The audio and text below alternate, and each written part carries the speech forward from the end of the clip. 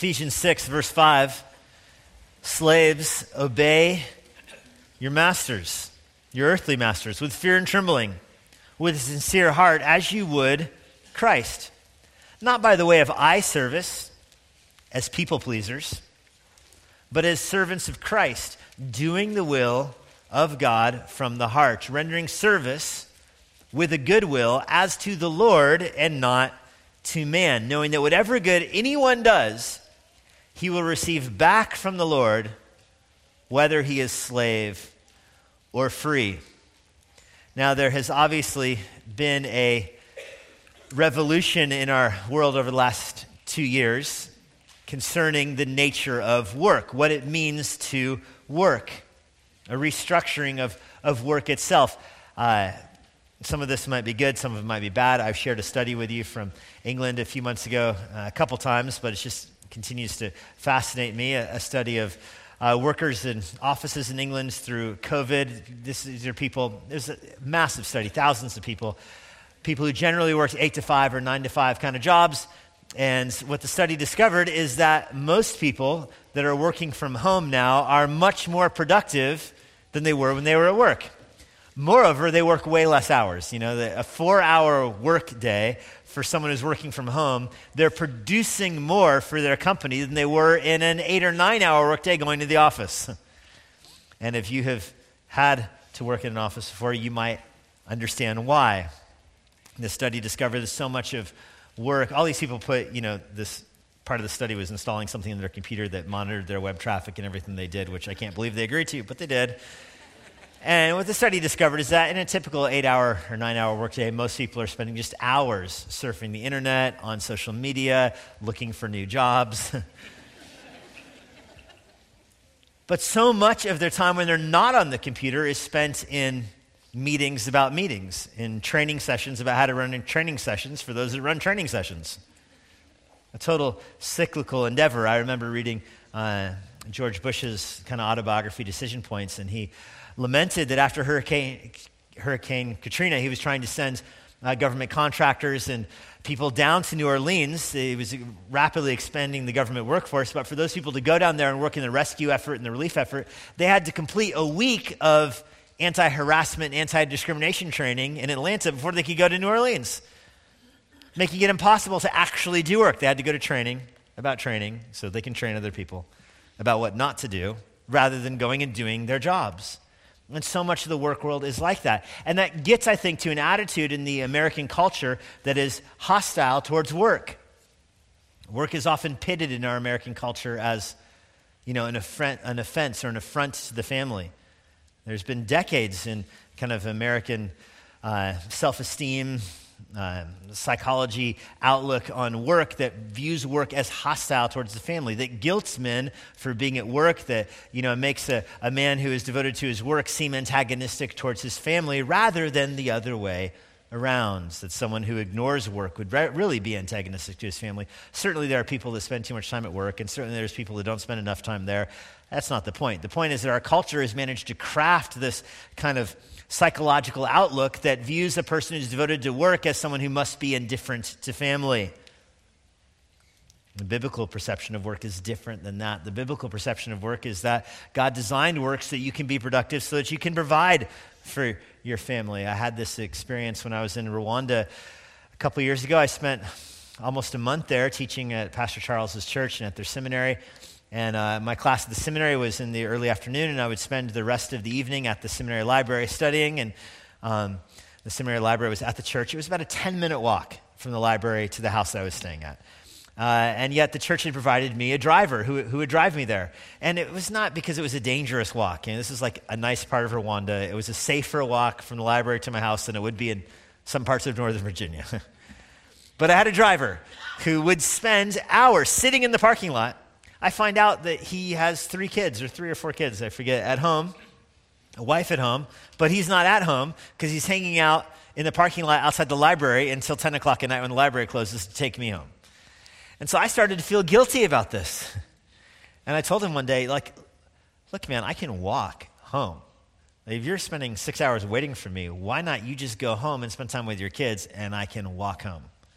And he got super offended by that. He tells me, my kids would think that my job is not important if I was at home instead of doing my job. Then he asked me, do you think my job's important? Eject. No, man, I definitely need to ride home tomorrow. You better be here. I realized that I had kind of corrupted a view of work and was importing it on his family and on him. And you think the ways this is expressing itself now in our kind of post-COVID American culture, totally a class division, between the laptop class and the working class. Those that work from home and there's computers and those that are out actually working in the world. It becomes like the new class divide. Those that are behind their computers telling everybody to stay home while ordering things on Amazon, having, not drones deliver them, not automated cars deliver them, but workers deliver them. It's totally a new kind of class division in our world on the basis of work. What does it mean to work? I think some of those changes will probably be good in the long run. Some of them will be bad, but it's worth comparing those to what the Bible describes as work. The Bible has a lot to say about work. It's called the doctrine of vocation. I think it's an important Christian doctrine, the doctrine of work, that God calls people to work. Vocation is just a word for calling. That God has a calling on people's lives for them to be productive. This is what we encountered this morning in Ephesians 6 as Paul is going through the normal household interactions, the normal way that godliness is played out in life. Remember in Ephesians 5, Paul brings us home. He's talking about being filled with the Holy Spirit. So you put off drunkenness, you put on, this is the transition phrase, you put off drunkenness, you put on being filled with the Spirit so you can speak truth to one another, you can sing to one another, you can lead the Spirit-filled life. And there's a transition there to what does a Spirit-filled life look like? And that's where he goes in Ephesians 5 and Ephesians 6, the very practical outworking of the Spirit-filled life. And Paul explains it first in the home, like the normal interactions. If you're a godly man, the place your godliness is going to be seen more than any other place is in marriage, how you're a husband. If you're a godly wife, the place your godliness is going to be seen more than anywhere else is in the marriage, how you're a wife. And then it goes to the kids. If you're a godly child, you're going to be obedient to your parents. If you're a godly parent, you're going to be raising your children in the fear and admonition of the Lord. That's what we looked at that last week. So Paul's dealing here with the very basics of godliness. The normal outworking of the Spirit-filled life is seen in the home, and then he transitions from there to in the workplace. Now it says here, slaves obey your masters, and he describes in verses 5 through 9 this economic activity where most people are experiencing provision for their family, most people are earning a living in the rubric or the fabric of slavery. This is different than our culture, of course. In the Roman world, slavery was the primary economic engine. In some of the Roman cities, there's estimates that up to 90% of the population were slaves. This was the typical way the Roman Empire functioned, was on this kind of slavery. Slavery in the Roman Empire was not like American slavery. There were elements of it that were worse than American slavery, elements of it that were certainly better. It was just different. And so I understand why the word is translated slaves. It means slaves. It's somebody whose labor is owned by someone else. They're considered property. They have a diminutive human rights. They're owned by their master. So the word slave is a good word for that. But it's potentially confusing if you import American slavery onto that image, because there's some significant differences. First of all, slaves in the Roman Empire were usually received manumission around age 30. They would be slaves for a couple decades perhaps, and they would be granted their freedom. When they got their freedom, many of them would stay as slaves because of the relationship that had developed. It was how they provided their families. It was a workable solution. But if they didn't stay slaves, they could leave their slavery and they'd have the kind of the social status of their previous master. The person who was their master, they'd enter society than the slave would at that level of society. I've often thought that this is kind of how the military can function in American culture. Now, work with me. I'm not comparing soldiers to slavery, although you might think that. But in the American culture, it doesn't matter what your economic background is. It doesn't matter what your education was. It doesn't matter, what jobs your parents had. Regardless of the income that you were raised in or the quality of your high school or whatever, you can enter the military. You can rise through the ranks according more or less to capability and ambition. I know there's exceptions to that, but generally speaking. And then you leave the military at a certain point and you enter in culture kind of at that status where you left the military, with that pay scale, that clearance that you might have, the ability to earn an income commensurate with how you rose through the ranks in the military. It's kind of a social equalizer. Slavery was like that in the Roman Empire. Now, this doesn't mean that all slavery was good in the Roman Empire. Of course not. There was man-stealing going on. Some people were slaves because they were kidnapped and brought into slavery against their wills. And that's an ungodly and sinful approach to the image of God. Paul condemns it in 1 Timothy chapter 1, verse 10. He says that man-stealers have no part in the kingdom of God, that if you participate in that kind of slavery, Paul says you can't call yourself a Christian.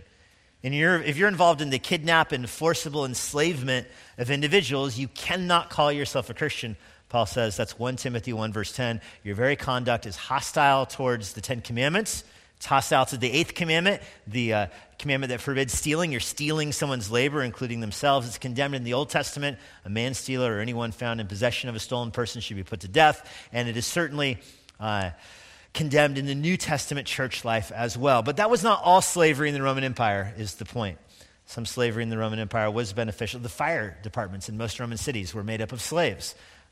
Most household workers were slaves. A lot of the government workers were slaves to the government. I mean, so there's a lot that can be extrapolated to our world. Now, our world, the American culture, we don't have legalized slavery right now. You don't interact economically on the basis of slavery.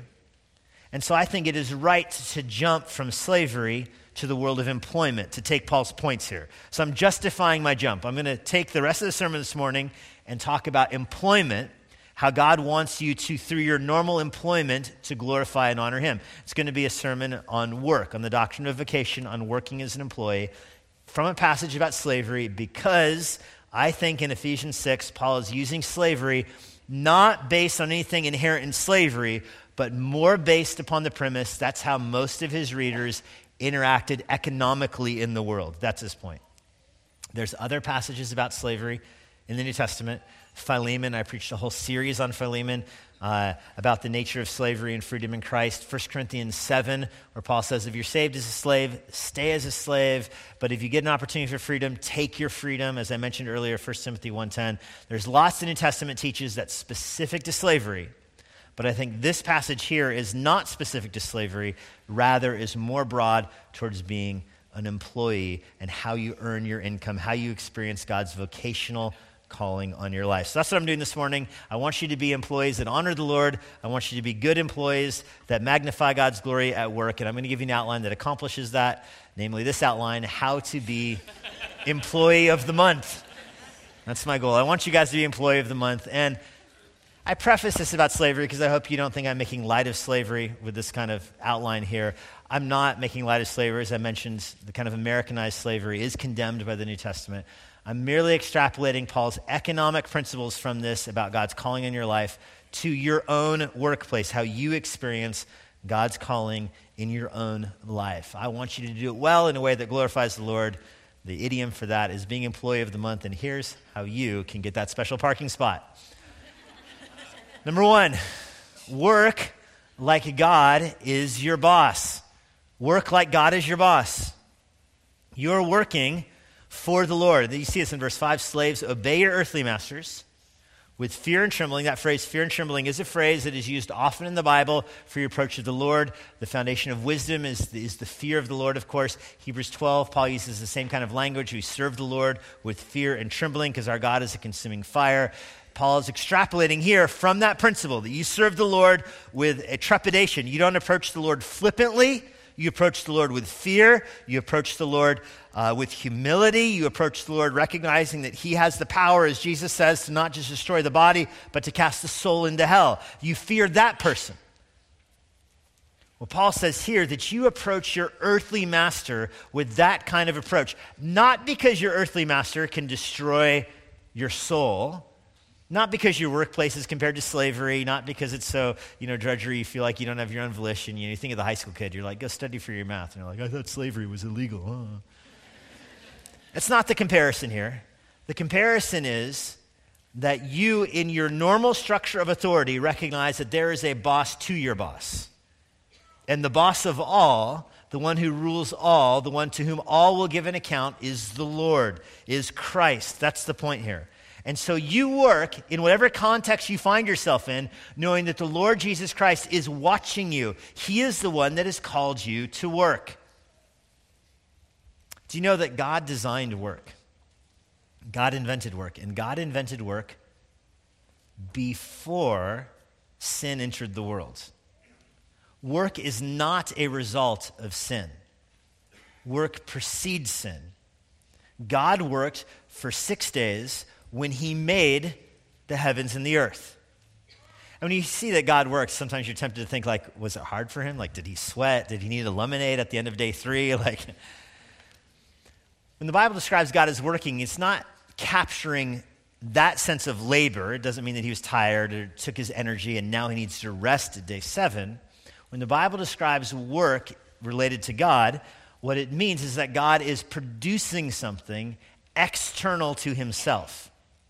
So God is a perfect being. He is a complete being. He lacks nothing. Between the Father, Son, and Spirit, they share each other's essence.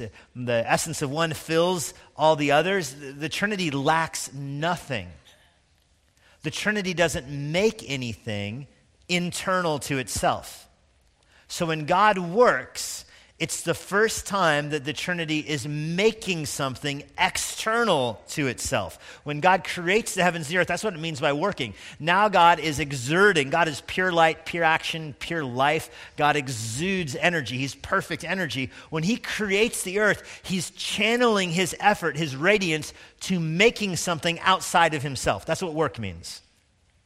So God makes the world because it's not inside of himself, it's external to him. That's the creator distinction. God is not the creation, he's the creator. He makes the creation outside of himself in 6 days.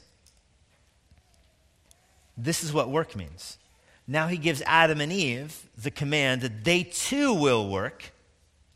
They'll work to keep the garden. They'll work in God's creation. They'll work to have children. They'll raise children. That's their work. They will be fruitful and multiply, and they will subdue the earth. That's the work that Adam and Eve were called to do. You see farming in there. You see parenting in there. It's all wrapped up. That's work. They are making something external to themselves. The children that they will make are external to themselves. The apples they will grow, external to themselves. They're making things of value to fill the earth. That's work. Just like God made something outside of himself to glorify himself. So that's work. You are being productive, making things external to yourself for the blessings of others to glorify God in all that you do. Now, Calvin uses an analogy of all the world's a stage, and we are merely players or actors. I know Shakespeare's the one who worded it that way, but Shakespeare stole it from Calvin. Calvin said it first. Calvin, when he's describing the doctrine of vocation, describes the stage of the earth, and that all the people on the earth are the actors on the stage. They all have a role to play. The people on the stage are not the screenwriter. They don't write the script. The people on the stage are not the star of the show, mind you. You're not the star of this play, nor are you the audience. God himself, when Calvin uses this analogy, he uses it to make the point that God is the audience. God is the director, he's the producer, he's the writer. He's also the star, and he is the audience. So everything that's happening in this world is happening for his pleasure, according to his will. So you want to be a bad actor, act like you're the star of the show. You want to be a bad actor, try to overthrow the director. God is the director, he is the audience. So all of our work is done for the purpose of being pleasing to him. He is the audience. And Calvin doesn't go this far in his illustration, but we could take it further and say that we all are bad actors. Because of sin in the world, the stage is broken, the stage is corrupt. The actors don't like each other, they're fighting. They're ad-libbing all over the place, saying things they're not supposed to. They're acting like they're the stars of the show. They're trying to overthrow the director. They're breaking the props. I mean, we are bad actors. Nevertheless, we're acting on the stage in a way that glorifies God. He is the one who watches. It's for his glory. So it is worth asking in your life, how does your work glorify God? That's why you're working. How does it glorify God? And God has called you to work in a way that is productive, that produces things. And that's the nature of work. And that doesn't mean that every job has to have a one-to-one correspondence with production. Here's a great example. Law enforcement, something that God designed, Genesis 9, to bear the sword, punish evildoers. But law enforcement, they don't make something. A police officer who goes to work, he doesn't make something at work and then come home. What did you do today? Oh, I made a jail cell or whatever. The police officer is not productive in that sense. But the police officer is active in the world in such a way that allows other people to be productive. By checking evil, it allows other people to be productive. So somebody in law enforcement can have that attitude, that they are productive, not by themselves directly being productive, but rather by working in the world in such a way that allows other people to be productive. Or think of an Amazon driver.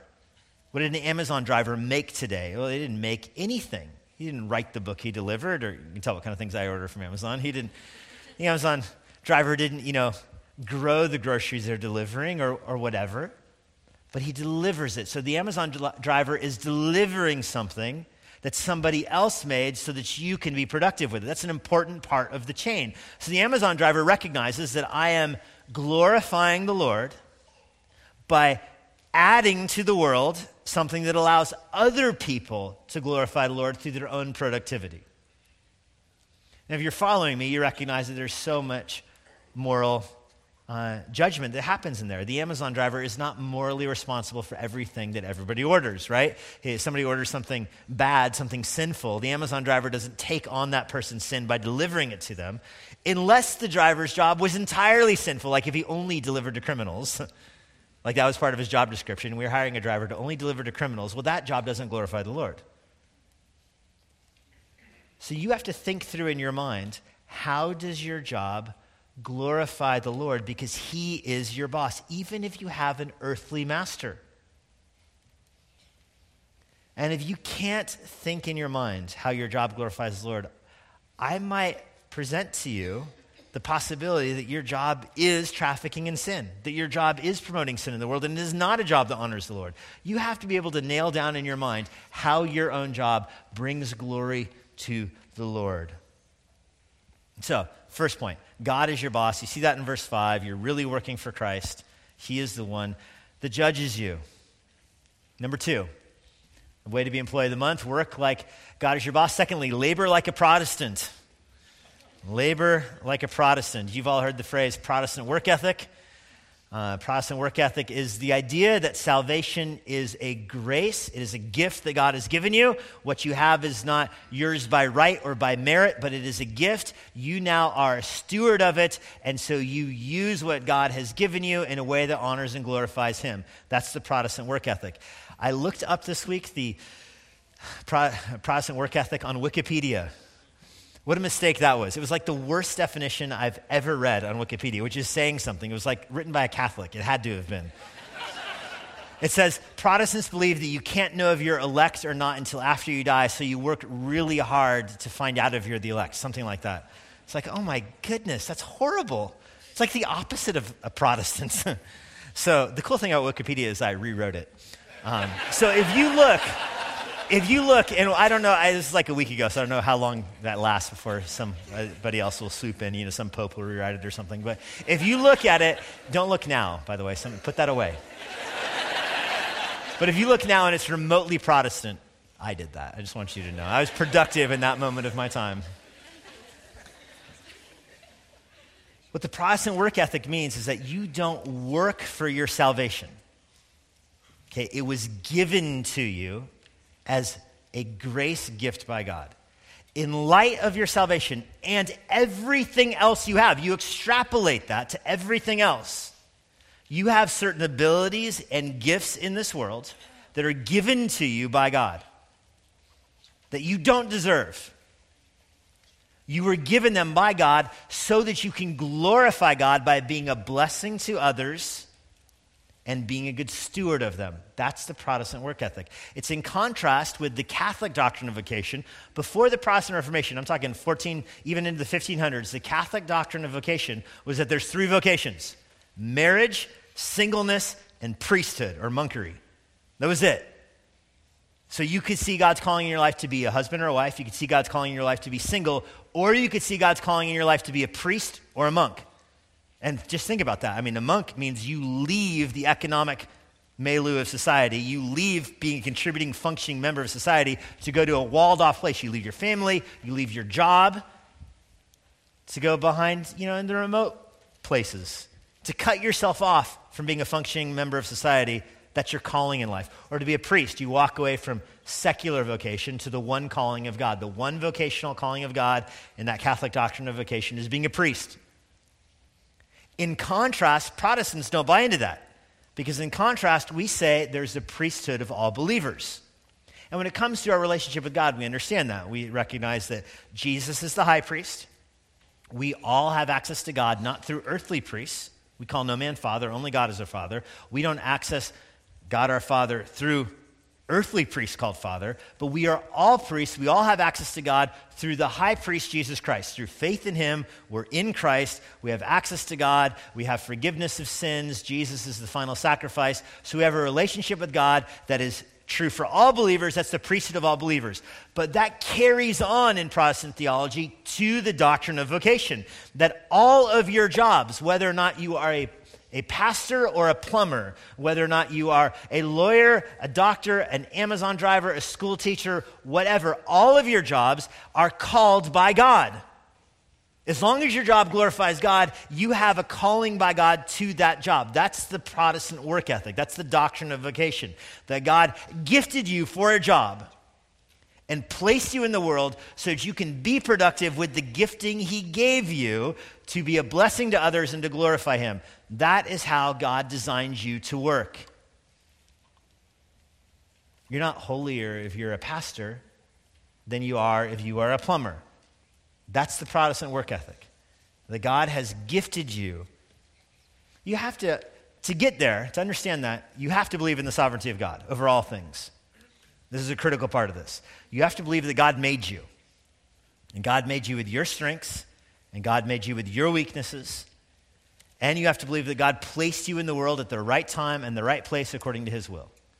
That God is sovereign over your failures. God is sovereign over your successes. He's sovereign over your opportunities. He is sovereign over your life.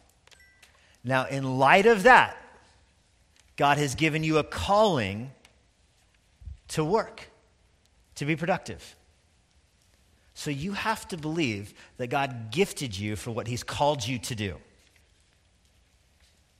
Now, some of this is opportunity-oriented. God is sovereign over your opportunities.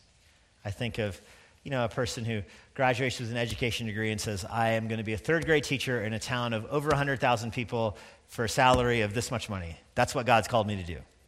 Okay? But then no schools that match that offer that person a job. And so over time, their hunger increases because they're not working. And so their desires expand. And they find, okay, a third-grade teacher for less salary in a smaller town. Suddenly I feel called to that because they're hiring me. We understand that in relationship to marriage. I think it's easier to get to vocation if you go through marriage. So a guy might tell a girl, the Lord has called me to marry you. And she would say, I didn't get that phone call. Lord hadn't called me to say yes. So how do you know who God called you to marry? You might think the Lord called me to marry this person, but she keeps saying no all the time. Well, how do you know God called you to marry her? When she finally says yes. I call this the ring part of God's providence. You know it's God's plan for your life when it happens. When she says yes and you're married, God's called you to be married. Perfect. The same thing is true with vocation. You might say, God called me to be a lawyer, but you can't get into law school. You keep flunking out of law school. So maybe not. Maybe you weren't called to be a lawyer. God called me to be a president. Yeah, well, nobody voted for you. So that's limiting on God's call in your life. You may feel convicted you're called to be a president, but maybe, start with the PTA. I don't know. So eventually your desire, if nobody's hiring you, your desires expand. And where your desires expand and they intersect with somebody who finally hires you, you found your calling in life. Notice that it is not based on the warm fuzzies you get at 5 o'clock in your drive home. You're driving home at the end of the day and you're like, I don't like my job. Well, that's not God's calling in your life. He doesn't call you to like it. He calls you to work and be productive in a way that's a blessing to others and provides for your family. That's his calling in your life. Certainly you can change jobs. You know, if you have one job and there's a better opportunity that's more in line with your skills and with your experience or pays more or whatever, it's fine for you to change jobs. I would encourage you not to leave one job unless you have another one, though. That's called daydreaming. It's called being hungry. I mean, California, all kinds of people move to LA to be actors, you know. And you meet like a 25-year-old, oh, why'd you move to LA? I'm going to be an actor. So you work at Chili's now, right? Yes. So you have a job that God's hired you for. Work there, enjoy it, delight in it, not because you love the work, but because you recognize how the work glorifies the Lord. It provides for your family. It lets you be a blessing to others. God puts you in a place to be a blessing to others. That's what you bring to work. And so you should ask yourself, how does my work benefit others? That's the Protestant work ethic. Thirdly, you want to be employee of the month? First, work like God is your boss. Second, labor like a Protestant. Third, consider the ant.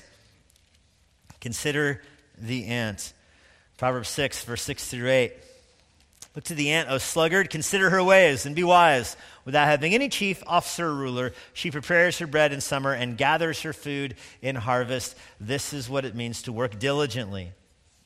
You have no one telling you what to do. You know how to function in a way. God made you in such a way that you can carry out what God has called you to do. If that's true of an ant and you are more important to God than an ant, it should be true for you. I mean, ants are remarkable creatures, aren't they? They're remarkable. You get mad at them, but they're just incredible. I go to war against ants in our house. When the ants invade, it's like a call to arms. I've read blog posts on the different kinds of ants, so I consider myself a bit of an expert. I do the different kinds of food. Do I have like sweet ants or savory ants or, cornmeal ants? Like, here's the menu. These ones like the sugar. Okay, I know what trap to use. Those guys are smart. They don't see the weather report. They don't have the weather app, but when it rains, they come into the house. They know right where to go. Someone told them where the cat food is in our house. I don't know how they figured it out. It's all the way upstairs, but they found it. So I'm mad at those ants. Find new creative ways to annihilate them. But while I'm doing it, I'm meditating on Proverbs 6. I'm looking at those things going, man, these guys are on it. They don't have a boss. They don't have an alarm clock. But they all know what to do. They all function in a way that is pleasing to the Lord. This is how God made you. You're working not for each other, but before the Lord. You're doing, as verse 6 says, you're not acting in eye service as people pleasers, but as servants of Christ, doing the will of God from the heart. That God, from your heart, your Christian saved heart, you have a desire to be productive, to work hard, and honor the Lord, not to get the pats on the head from your boss. You're not doing it to get employee of the month. You're doing it to be pleasing to the Lord. Now, the pats on the head from your boss might come. That seems to be the implication of verse 6. You're not doing this just so your boss sees you, and you've all worked with people like that, You've worked with people that want to look productive, so they get rewarded without actually being productive. I remember working at a car dealership before, and I was what we called a lot lizard. That was the technical title, a lot lizard. Took out trash and washed cars and, took out more trash. And there was one lot lizard I worked with that this guy would get a dolly and put a trash can on it and walk around the lot all day long and never do anything. He never did anything productive, but he always looked like he was working so hard. The boss sees him and was like, hey, look at that guy. I mean, he's working. I'm like, no, he's not. Consider the ant, O sluggard. They don't just walk in circles. They're productive in this world, not for eye service, but they're doing the will of God from the heart. Or look at verse 7. They're rendering service with a good will. In other words, this is from their heart. It's a good will as to the Lord and not to man. God made you for work. And the ant is hard working. So should you be. Proverbs 13, verse 4. Those who work hard, their land will have abundant food. However, those who chase fantasies have no sense. I think it is a pretty good principle to not leave one job until you know what job you're going to. I grant that principle is different in the D.C. area, because some of you have been in the government for 20 years or whatever, and you can retire and you have a top a clearance and there's like 50 companies that want you, so it's not that big of a deal. Like, this is the only area of the world where it's like that. You know that, right? Like, here you'll meet somebody who's like, yeah, I left my job last month, but I'll start looking in a few months, no big deal. The rest of the world's not like that. In most of the world, you don't want to leave a job until you have a job to go to because God has called you to be productive. Otherwise, the person who's, I quit my job because I'm going to go be a movie star, that's Proverbs 13, verse 4. You're chasing fantasies and you have no sense, and soon you will have no food. Proverbs 14, verse 23, all hard work brings profit, but mere talk, blah, blah, blah, blah, blah, leads to poverty. You leads to poverty. God has called you to work, to be a blessing to society at every stage of your life. Every stage of your life. You are young, you can work hard, you can work long hours. You have children, you're working raising your children. That's a calling of the Lord on your life. He's placed those people in your house for a period of time. You're working hard at raising your children. Later in life, your career is going to look differently, even at the retirement end of your life.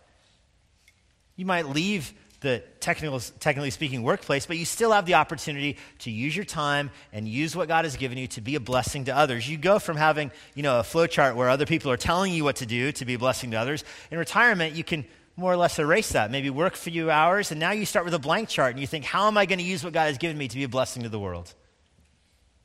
Every stage of life, you're approaching with that attitude. How can I labor? That's the doctrine of vocation, that God has called you at the place you are right now to be productive in society. Your job does not exist to give you a paycheck. Working is not, in that sense, a human right. Your job exists as an outlet for you to contribute and be a blessing to other people, and then get your money, provide for your family, pay for missions, expand the gospel around the world, be a steward of what God has given you. When you view your work that way, then you can pray Psalm 90, verse 17. May the favor of Yahweh our God rest on us, establish the work of our hands. Yes, Yahweh, establish the work of our hands. Only when you see how your work glorifies the Lord can you pray that. And finally, to be employee of the month. First, work like God is your boss. Second, labor like a Protestant. Third, consider the ant. And fourth, know that your boss will give you a promotion. This happens in verse 8. Knowing that whatever good anyone does, he will receive back from the Lord, whether he is slave or free. There's some sense, kind of the proverbial sense, you work hard, things go well with you in this world. But that's not what Paul's talking about here. Paul has his eyes here on the next world. That you work for your boss now. In this analogy of slavery, if you're a slave, you might have a cruel master who's indifferent and doesn't care how hard you work. He's obnoxious and he's indifferent. He's not about to reward you. He views you as a piece of property. Some of the Romans said the difference between a slave and a farm animal was the ability to speak, the capacity to speak, but not the ability. In other words, certainly in concept, a slave could talk, whereas the cow could not, but neither should talk. That's the way some masters viewed their slaves. So think about how, countercultural is what Paul writes here, that, hey, your masters may not see your hard work. Your masters may not appreciate it. But that's not who you're working for. Your real boss in heaven, he sees and he knows.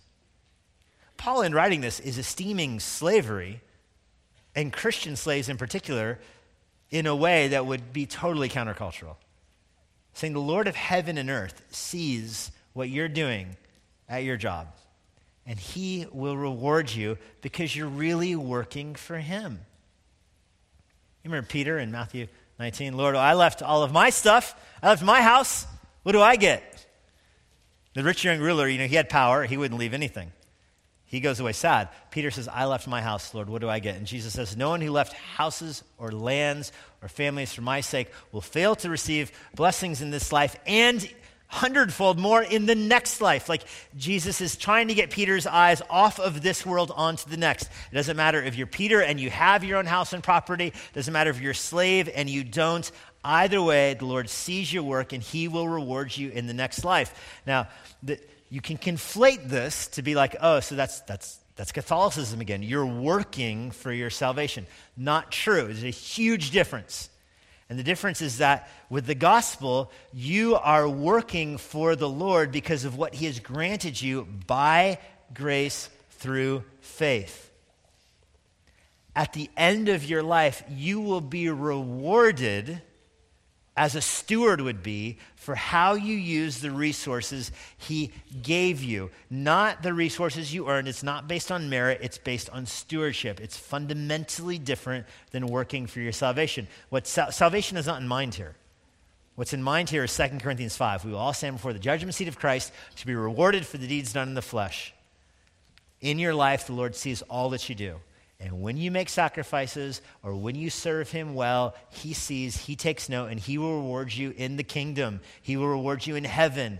You think of the end of the book of Revelation. Remember, work didn't come from the fall. Work predates the fall, and work will be there after the consummation of the heaven and the earth. You see at the end of the book of Revelation, kings are bringing their commerce in and out of the heavenly city. People are working in heaven. It's incredible to think about. People will have areas of responsibility in heaven. How are those areas determined? Based upon your faithfulness in this life. You'll be rewarded in the next. And this is the great reversal. There are slaves in this world who are more faithful to Christ than the person who is the master of 1,000 slaves, even though the world doesn't even know the slave's name. And in the next life, there will be a great reversal. The people who are elevated by our Lord in heaven may be those who the world knows not of them. That's what Paul is saying here. You'll receive back from the Lord, whether you're slave or whether you're free. So this is where you have to order God's calling in your life. You recognize the primary calling in your life is not to your work. The primary calling in your life is a calling to the Lord. This is the gospel call. The word calling and vocation, it's the same word. The word vocation just means calling. Your primary vocation is to be a Christian, whether or not you're paid. The gospel call goes into the world for you to bend your knee to Christ, for you to give your life to Christ, for you to believe that Christ died on the cross, bearing the penalty for your sin, bearing your punishment that you deserve. Jesus bore that in his own body. He rose from the grave on the third day, demonstrating there's eternal life and victory over the grave for those that place their faith in Christ. The primary calling on your life is for you to believe that message, for you to trust Christ for your salvation. That's your primary calling. But then after that, your calling is seen in the area of family. Husbands called to their wives, wives called to their husbands, to the children, parents called to their children, going through Ephesians 5 and then to Ephesians 6. Children called to their parents, and now to work. God has a calling on your life, whether or not you're slave or free, whether you work for minimum wage or a 6-figure salary, God has a calling on your life. He's gifted you for your job. He's placed you in it, and he's called you to serve him and use your income and your resources to be a blessing to others and to expand the kingdom of God. We'll finish the study next Lord's Day. Lord, we're thankful that you have called us to serve you as our primary calling. Not all are paid for serving you, but all who have your Spirit have been gifted and set aside from the world for a holy service. We think of the instruments in the temple in the Old Testament that were sanctified, set aside, purified to be used among the holy things. So this is our lives, Lord. Through the indwelling of your Spirit, you have sanctified us. You've set us apart from the world. Now we certainly work in the world. We find our living in the world. We make money in the world. We are, as Paul says in 1 Corinthians 5, in the world but not of it. And yet, you've sanctified us to serve you through faith. So we're thankful for the gospel call above all else. But in light of the gospel call, we seek to labor, to be good stewards, not to earn our salvation because you've given it freely, but to be found good stewards so that when you return, you will find your stewards there who will be eager to share with you what they've done with your resources. We're thankful this world belongs to you. You built the stage, you're the director, you're the star of the show, Lord. We yield our lives to you and pray that you be glorified in them. We ask this in Jesus' name. Amen. And now, for a parting word from Pastor Jesse Johnson. Thanks for joining us. If you're in the Washington, D.C. area, I would love to see you at Emmanuel Bible Church. For more information on our church or our current service times, go to ibc.church. For more information about the Master's Seminary and their Washington, D.C. location, go to tms.edu. I hope this resource has been a blessing to you, and it helps you seek the Lord daily, serve others around you, and share the gospel with boldness.